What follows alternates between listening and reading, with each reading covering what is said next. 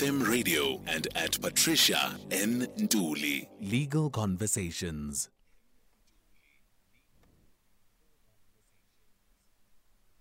Let's welcome our first A-team guest, who is also a legal eagle, Nthabiseng Dubazana, who's the director and founder of Dubazana Attorneys. Nthabiseng, thank you very much for joining us. Good evening.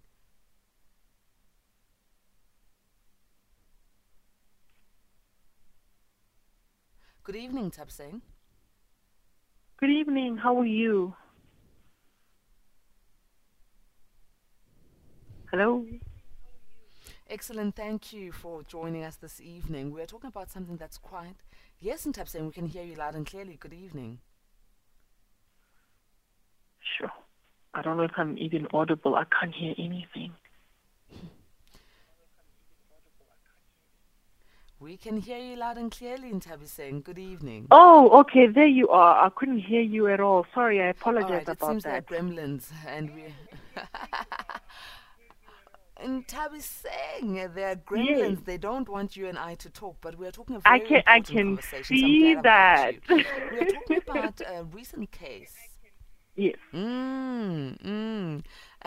But we will forge forward. There's a recent case that has really caused a big stir within the legal field around that of foreplay. I mean, there's a new judgment that looks at, raising the question whether foreplay that includes extensive French kissing, undressing, and engaging in oral sex, and deeming that to say, well, this could be consensual, constituted as consent for penetrative sex. But is this the case? Because we see that there is a particular gentleman who was charged for raping his 23-year-old virgin girlfriend, and he was charged for 7 years behind bars for the rape case. So, based on what the court of quo, which is the magistrate's court, when they made this decision in finding the accused guilty and then sentencing him to 7 years, when we look at the High Court decision that was made based on the appeal, we look at what is quoted with the transcripts that were coming from the match court. So, what the judge looked at in this situation is that the concessions that the accused was made to concede to in the match court were not things that he actually uttered out when he was giving his evidence. So the fact that foreplay is viewed as consent is, for me, from the way that I read the judgment, is not necessarily what the court was saying. Remember, the elements of rape are that it has to be unlawful, there has to be lack of consent, and then intentional, and the act itself has to be present, right? So if it can be determined in law that intention and unlawfulness, the act, and lack of consent, all four elements were present, therefore the accused can be found guilty.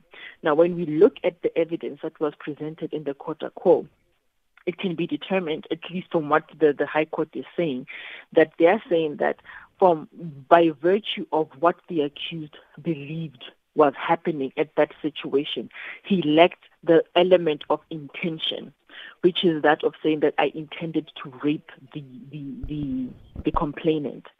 By virtue of the actions that were happening prior to my having inserted my organ, I don't know if I'm allowed to say the word on air, into the complainant.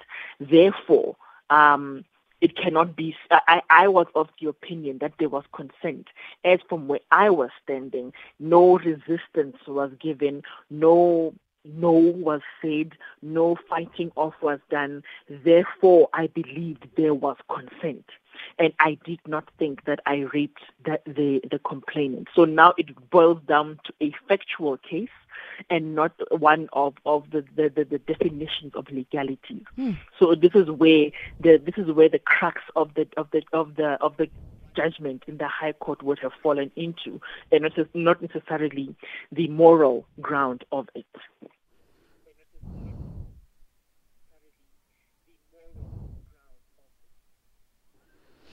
You know, Nthabiseng, when we take a look at such cases, that thin line between the yes, the no, and no verbal communication at all is easily blurred.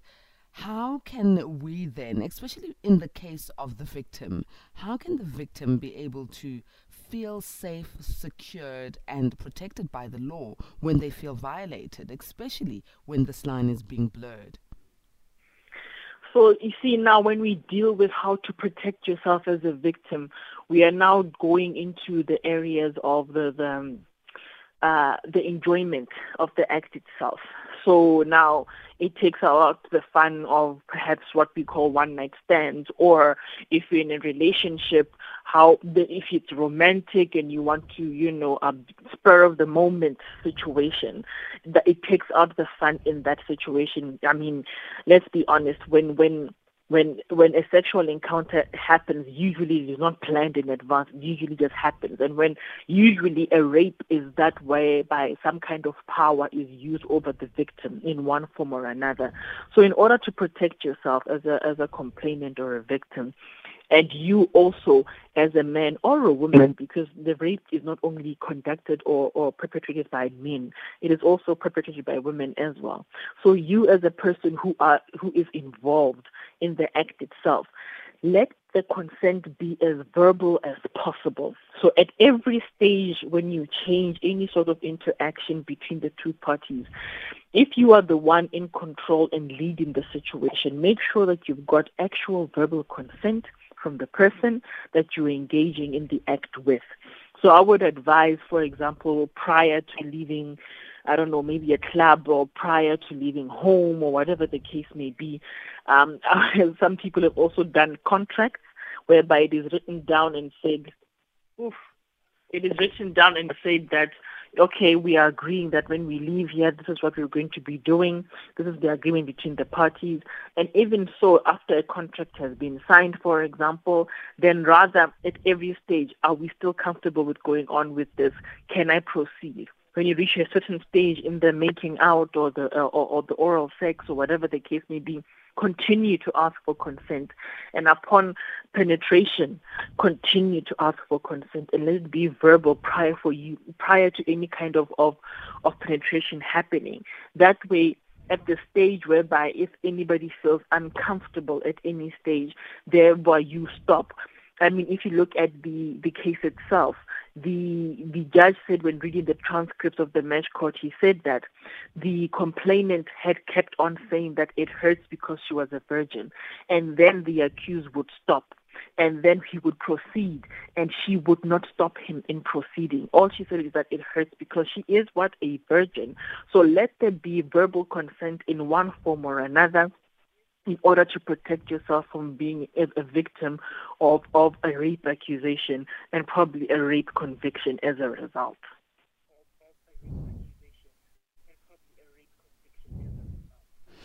Sure.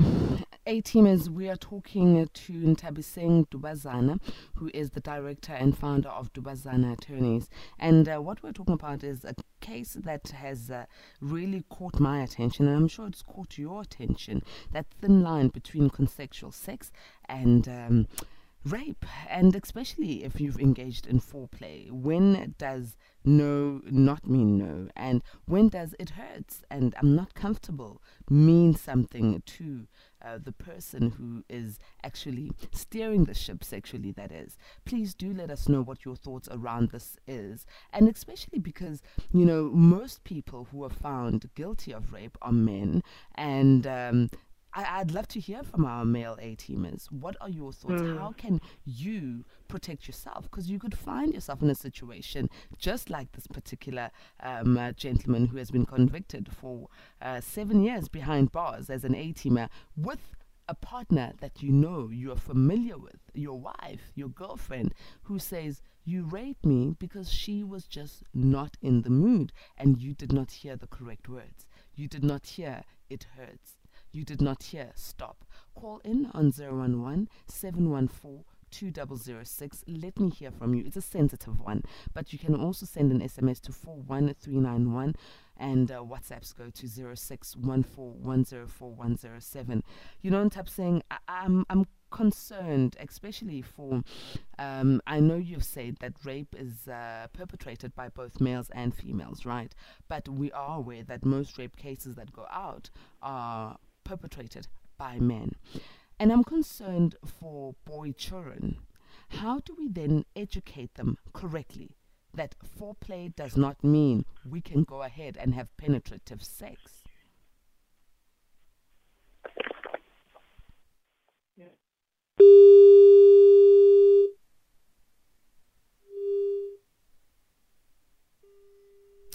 Okay, it seems we've lost Nthabiseng, and I did say when we started this interview that there are gremlins on Nthabiseng's line. Oh.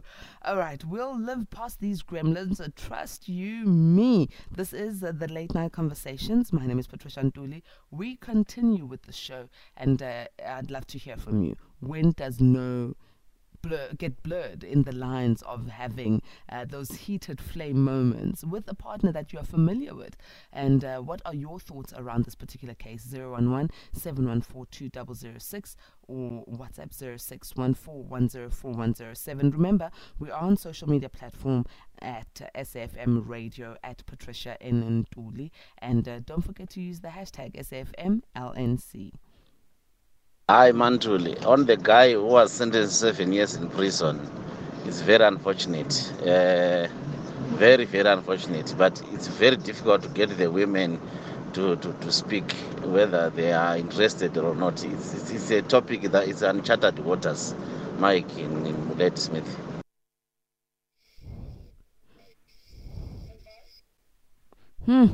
Yeah, sure, it is quite a difficult case, A-teamers. We'll hear more from you. Let's go back. It seems Nthabiseng has a better, crisper and clearer line. Nthabiseng, good evening. Can you hear me now? Yes, I can hear you much better now.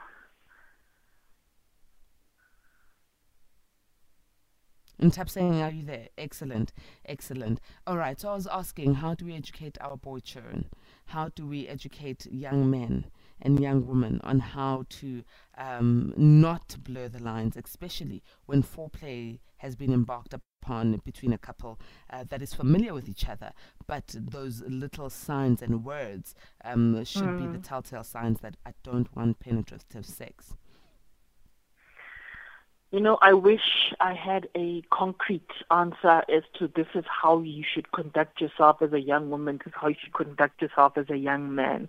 Because unfortunately, the things that we see in criminal court makes us even more weary about how to deal with these situations. For example, I'll give you a case that I dealt with about 3 or 4 years ago, whereby my client was being charged with rape. And he was a 25-year-old young man. And it turns out that the victim was 14 years old. And they met at a club at 3 a.m. in the morning, and then, one night stand. Next thing in the morning, my client was then, the family members arrived with police to have him arrested for rape. What happened is that after him and what he assumed was an adult at the time, ended up having sexual intercourse, and then the girl got home late, and then she blamed the whole situation on rape.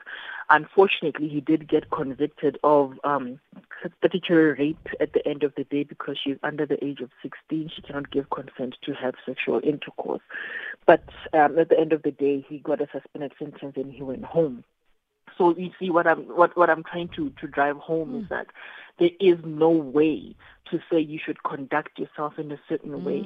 It is only human nature and the law of attraction, I suppose, that will lead to certain things happening. So in order for you as a female to not be also seen as somebody who is, coercing a male to have sexual intercourse with you and vice versa, I think it is just best to have an actual relationship, things written down on paper and contract and everything. Make it like a business, I think. I don't know what else to say except make it like a business. Let there be terms and conditions so that should this matter find itself in when things sour and the relationship goes south, there's no party that can pull out a card that, oh my goodness, I was taken advantage of. Because remember, there's also things like submission. Submission is not consent. So if somebody keeps saying, no, let's do this, let me, until you eventually say yes, it doesn't mean that you consented. You gave in. And submission can also be seen as rape. So now, there's so many ways in which rape can go south. And there are so many victims of wrongful accusations of rape who are sitting in custody. I mean, there was a case whereby a guy was sitting in custody awaiting trial, and that then charged for rape. And upon date of trial, when the prosecutor was consulting with the complainant, she said that, you know what, and like this guy, he drank imaliam for the day. He owed me 150 rand. This guy was sitting in custody for 9 months, and then because he's been in custody for 9 months and bail was denied, he doesn't have 150 rand to settle the matter. Well, myself and the prosecutor, we came together, we produced the 150 rand and charges were withdrawn. You understand the kind of thing that we have to deal with. And then this now blurs the lives of actual victims who go through the most. They are blurred with those ones who lay charges that are not true. So that's why I think it's just best to try and have it as a contract of sorts and try and hope that it doesn't backfire when the relationship goes south. Nthabiseng, it is very clear that it's not monkey business when you're engaging in intimacy. So whether you are in a long-term relationship or you're just engaging as a once-off, you need to have written consent in this day and age, or else people could find themselves behind bars for overstepping the line. And I totally understand if there are power dynamics within a relationship, there will not be any fighting and screaming and kicking. So some people are victims because they just have to submit, and later after the act realize that, Haibo, I have just been raped. I never said yes, I didn't want this. So for both our men and women listening right now, the laws are very strict, and foreplay is clearly not consent for penetrative sex. So we need to be very careful. It's not monkey business the way we thought it was, Nthabiseng. We're in conversation with Nthabiseng Dubazana, who's director and founder of Dubazana Attorneys, and we are wrapping up our conversation that we started at the beginning of the show, talking about the foreplay judgment. This particular judgment is one that has really, really got all heads spinning because no one wants to be in an issue with, the law. So, Nthabiseng, what are your parting shots around this particular judgment? To be honest, Patricia, I actually agree with it.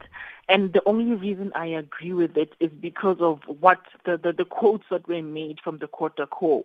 The Kota Ko, the magistrate based his judgment and conviction solely on the morality of the issue and not the legalities. For example, the things that were quoted in the judgment were like, you feel it was right that you deflowered her. That had nothing to do with the elements and the lawfulness of the act itself. Unfortunately, if there's one thing that I remember when I was in law school, the lecturer that taught us intro to law said, in order for you to understand and make yourself a good enough attorney or lawyer, you need to distinguish from morality and the law, because the two cannot mix. And in this judgment, from what the Kota Ko did, the match court, the judge, the presiding officer, rather, the magistrate, had mixed the morality of the situation with the law. And he put in words and phrases that were not part and parcel of the evidence that was placed before him. What he was supposed to look at was look at the evidence of the complainant and look at the evidence of the accused, and same cannot be viewed in isolation. They have to be viewed together, whereby he then makes a decision based on that. Instead of adding things like the ones that he said about deflowering somebody, taking their virginity as their virtue and all of that, that has nothing to do with the act itself. The question is, was there a rape? Was the intention? Was the unlawfulness? And was the act conducted? Is the DNA, for example, that is connected? Are the facts before you saying that the accused 100% beyond reasonable doubt conducted the act itself? If there's an ounce of reasonable doubt, just 1 ounce, 1% of reasonable doubt, the accused is entitled to an acquittal. So when you look at the judgment of the High Court and how he assessed the elements of the crime, and how he assessed the judgment that was handed down in the magistrate court, and then the application of the actual facts and how consent is viewed. I like the consent that he used in the one authority that we use mostly in criminal law, which is C.R. Snyman, in that consent is tacit and verbal, and tacit can be in any manner or form. Verbal is very expressive. We understand what that means. So if at any stage it cannot be said that the accused intentionally went on with the act, irrespective of the consent being revoked. Remember, consent can be given and revoked within the act itself. If it cannot be said that from the evidence placed before the presiding officer and there's reasonableness to the story of the accused, he has to be given a chance and be found not guilty of the act. So in law, from where I stand at least, this judgment is correct. We need to learn, so to speak, how to distinguish between morality and the moral high ground versus the black and white area of the law. And I know that the most popular belief, I think me and my colleagues and I, we usually have hot debates over this, but that is basically what I believe, and I believe that the judgment was correct in that manner. Well, thank you so very much, Nthabiseng, for shedding light on this particular issue. It was clearly one that we all need to be aware of, and I think it needs to be publicized more so all A-teamers, all South Africans can know what the law says around this. Thank you so very much. Please give us contact details for Dubazana Attorneys. Thank you so much for having me.